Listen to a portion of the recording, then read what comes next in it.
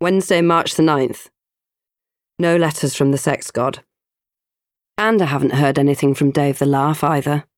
Still, what do I care? I'm full of glaciosity for him. I wonder if he will go to the party on Saturday. Not that I'm interested. As I will be at home embroidering toilet roll holders or whatever very sad spinsters do. Bathroom, 7:30 a.m. Oh, fabulous. I have a lurking lurker on my cheek. The painters are due in this week, and that is probably why I'm feeling so moody.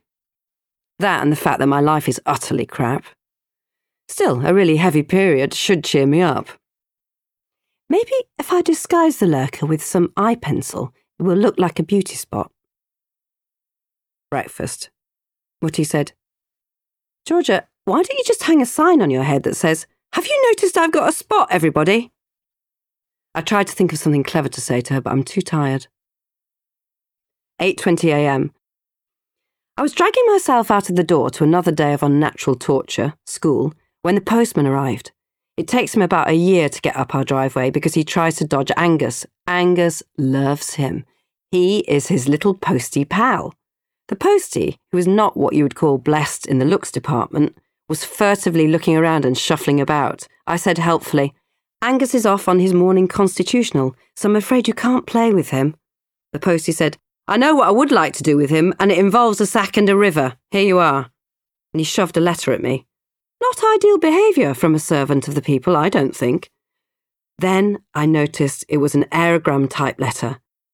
For me. From Kiwi Ogogo land. From the sex god. Oh, joy, joy, joyty, joy, joy, and also thrice joy. I looked at the writing.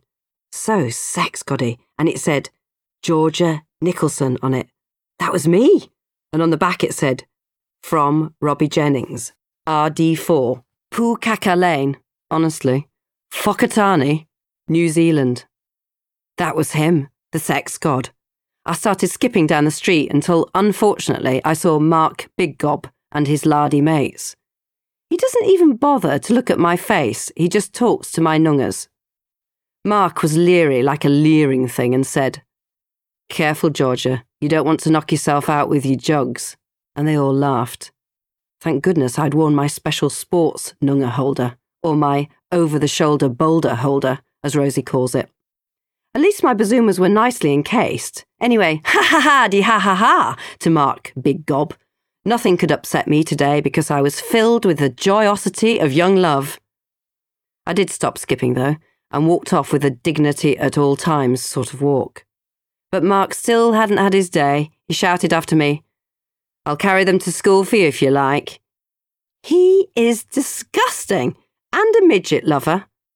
I don't know how I could have ever snogged him. 8:35 a.m. Jazz was stamping around outside her house going, Oh, brr, it's so nippy noodles, brr. She had a sort of furry bonnet over her beret. I said, You look like a crap teddy bear. She just went on shivering and said, Do you think we'll get let off hockey because of Antarctic conditions? Jazz, you live, as I've always said, in the land of the terminally deluded and criminally insane. Nothing gets us off hockey. We are at the mercy of a stormtrooper and part-time lesbian. Miss Stamp loves Antarctic conditions. You can see her moustache bristling with delight when it snows. If Jazz has to wear a furry bonnet in cold weather, I don't think much of her chances of survival on her survival-type course. Still, that is life. Or in her case, death. She was still going, but I didn't let it spoil my peachy mood. Jazz, guess what? Something très magnifique has happened at last. Shut up booing, Jazz. I got out my aerogram. Look, it's from SG. What does it say? I don't know. Why not? Because I haven't opened it yet. I'm savouring it. It's not a pie. I know that, Jazz. Please don't annoy me. I don't want to have to beat you within an inch of your life so early in the day. I tucked the aerogram down the front of my shirt for safe keepies as we trudged up the hill to Stalag 14, but I had a song in my heart. Jazz, I have a song in my heart, and do you know what it is? But she just ran off into the cloakroom to sit on the knicker toaster for a few minutes to thaw out. Still, I did have a song in my heart called I have a letter from a sex god in my over-the-shoulder boulder holder. Assembly. Slim told us exciting news this morning. Elvis Atwood, the most bonkers man in Christendom and part-time caretaker, is retiring. We started cheering, but had to change our cheering into a sort of "for he's a jolly good fellow" thing because Hawkeye was giving us her ferret eye. Slim was rambling on in her jelloid way, chin shaking like Billy-O. So, as a special thank you for all the magnificent work Mr. Atwood has put in over the years, we will be having a going-away party for him. We will have music and so on, and perhaps Mr. Atwood will show us how to get with it, as you girls say. She laughed like a ninny. Get with it? What in the name of her enormous undergarments is she raving on about? The last time Elvis did any dancing, he had to be taken to the casualty department. So, every cloud has a silver lining. I said to the Ace Gang as we trailed out of assembly to RE, what started out as a Scheissenhausen day has turned out to be a groovy gravy day. I'm looking forward to RE because while everyone has their little snooze, I can read my letter from the beloved. RE. We all snuggled down at the back. Roro was knitting something for the teenage werewolf party. I think it might be a full-length beard. Jules was doing her cuticles and Jazz was reading her wilderness manual. She loves it because it has lots of photos of girly swats building incomprehensible things out of twigs. Anyway, time to read my letter. Miss Wilson was beginning to ramble on about world peace and asking us for our views. I didn't want to have to answer anything. I just wanted her to soothingly write stuff on the board or rave on. So I put my hand up. That startled her. I said, Miss Wilson, I've been very troubled in my mind. That started Rosie off in uncontrollable sniggering. Miss Wilson looked at me through her owly glasses. She's the most strangely put-together person I've ever come across. Where does she get her clothes from? Did you know that you could get dresses made out of red felt, with matching bootees for grown-ups? She has clearly been to the circus shop that Slim buys her wrinkly elephant tights from. Anyway, Miss Wilson was very interested in my troubled mind. Is it something of a theological nature, Georgia? Yes, indeedy, Miss Wilson. This is what is troubling me. If God is, impotent. Miss Wilson went sensationally red, so now her head matched her bootees. Well, Georgia, impotent means not being able to have any children. I rather think you mean omnipotent. Whatever. Well, if he is, does that mean that he is with you even when you were in the lavatory? Miss Wilson started rambling on about God not really being a bloke like other geezers, but more of a spiritual what's-it. She has a very soothing manner. Jules had finished her cuticles and was having a little zizz on her pencil case. I opened my letter with trembly hands. I wondered how long it would take for me to fly to Kiwi-Ogogo land. Dear Georgia, sorry it's taken me so long to write to you, but it's been full on since I got here. The countryside around here is fantastic. It's all formed from volcanic activity. There are volcanoes near here that are still live, and there is a lot of geothermal activity. Yesterday, when we were eating our lunch outside, the table was heaving and lurching about. That's because the molten steam trapped beneath the Earth's crust makes the ground move and shake around. It was amazing. The sheep were going backwards and forwards, and the trees were going up and down. There are bore fields around the whole area where they tap the steam and make electricity out of it. The lads took me to see a rogue boar called Old Faithful that explodes every 15 minutes. Rogue boar? You could have stayed here and just sat still in our school for a few minutes. It's full of rogue boars. Sadly, they do not explode. And that is all the letter was about, just loads and loads of stuff about vegetables and sheep and lurching tables. Not one thing about missing me. I couldn't believe it. At the end it said, well, I must go. Some of the guys are going down to the river. It has natural hot springs that run through it. We go down there at night and lie in it playing our guitars. He was going down to a river and he was going to lie in it. That was the big night spot. I wrote a note to Jazz. Jazz, SG just talked about opossums and rogue boars in a river, and then at the end he said, I hope you're well and happy, you're a great girl. Good day. Robbie. with a little X. One measly kiss. 11 a.m. After RE, I was in a state of shock. I could hardly eat my cheesy snacks. We sat on the knicker toaster in the Blodge lab, and the ACE gang had a look at the letter. Jazz said, "Well, he said you were a great girl." I just looked at her. "And it's really interesting about the molten steam and the geothermal stuff." I just looked at her again.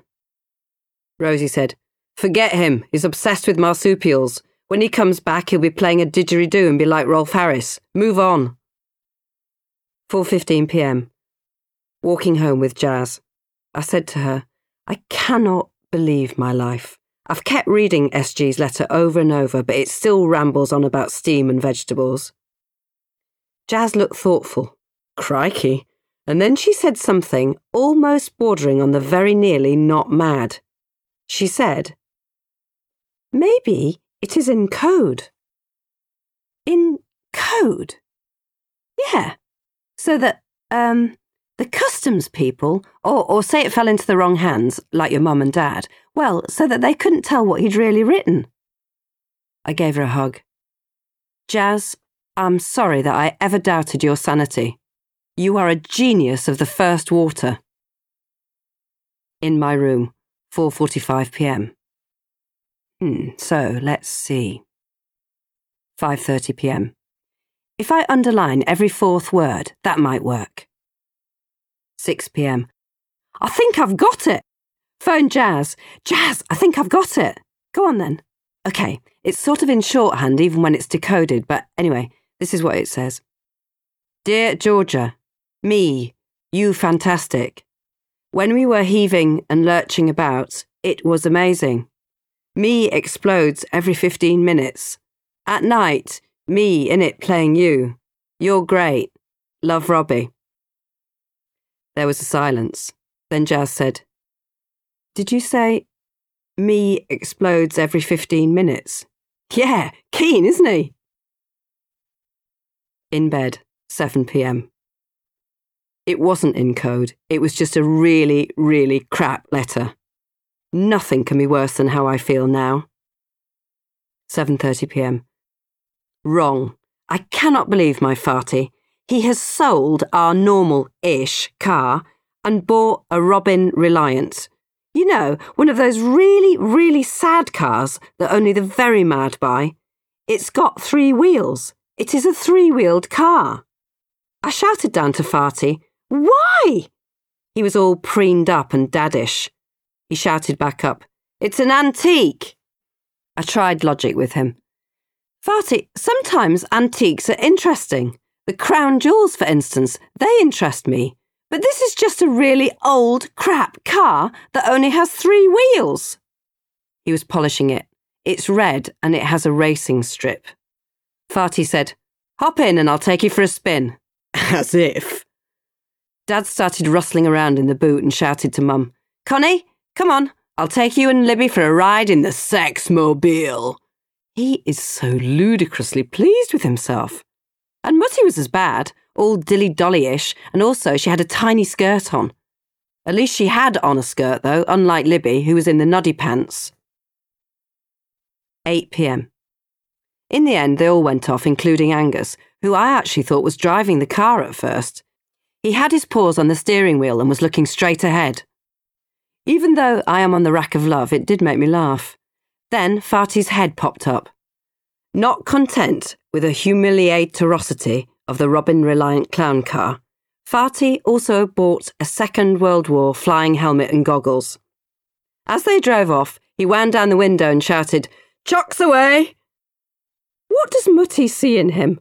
He must have been like this when she met him, which means in essence that she likes porky blokes with badges on their chins who are clearly mental. At this rate, I'm going to spend the rest of my life with them, so I should get used to it, I suppose. 8:05 p.m. I can't.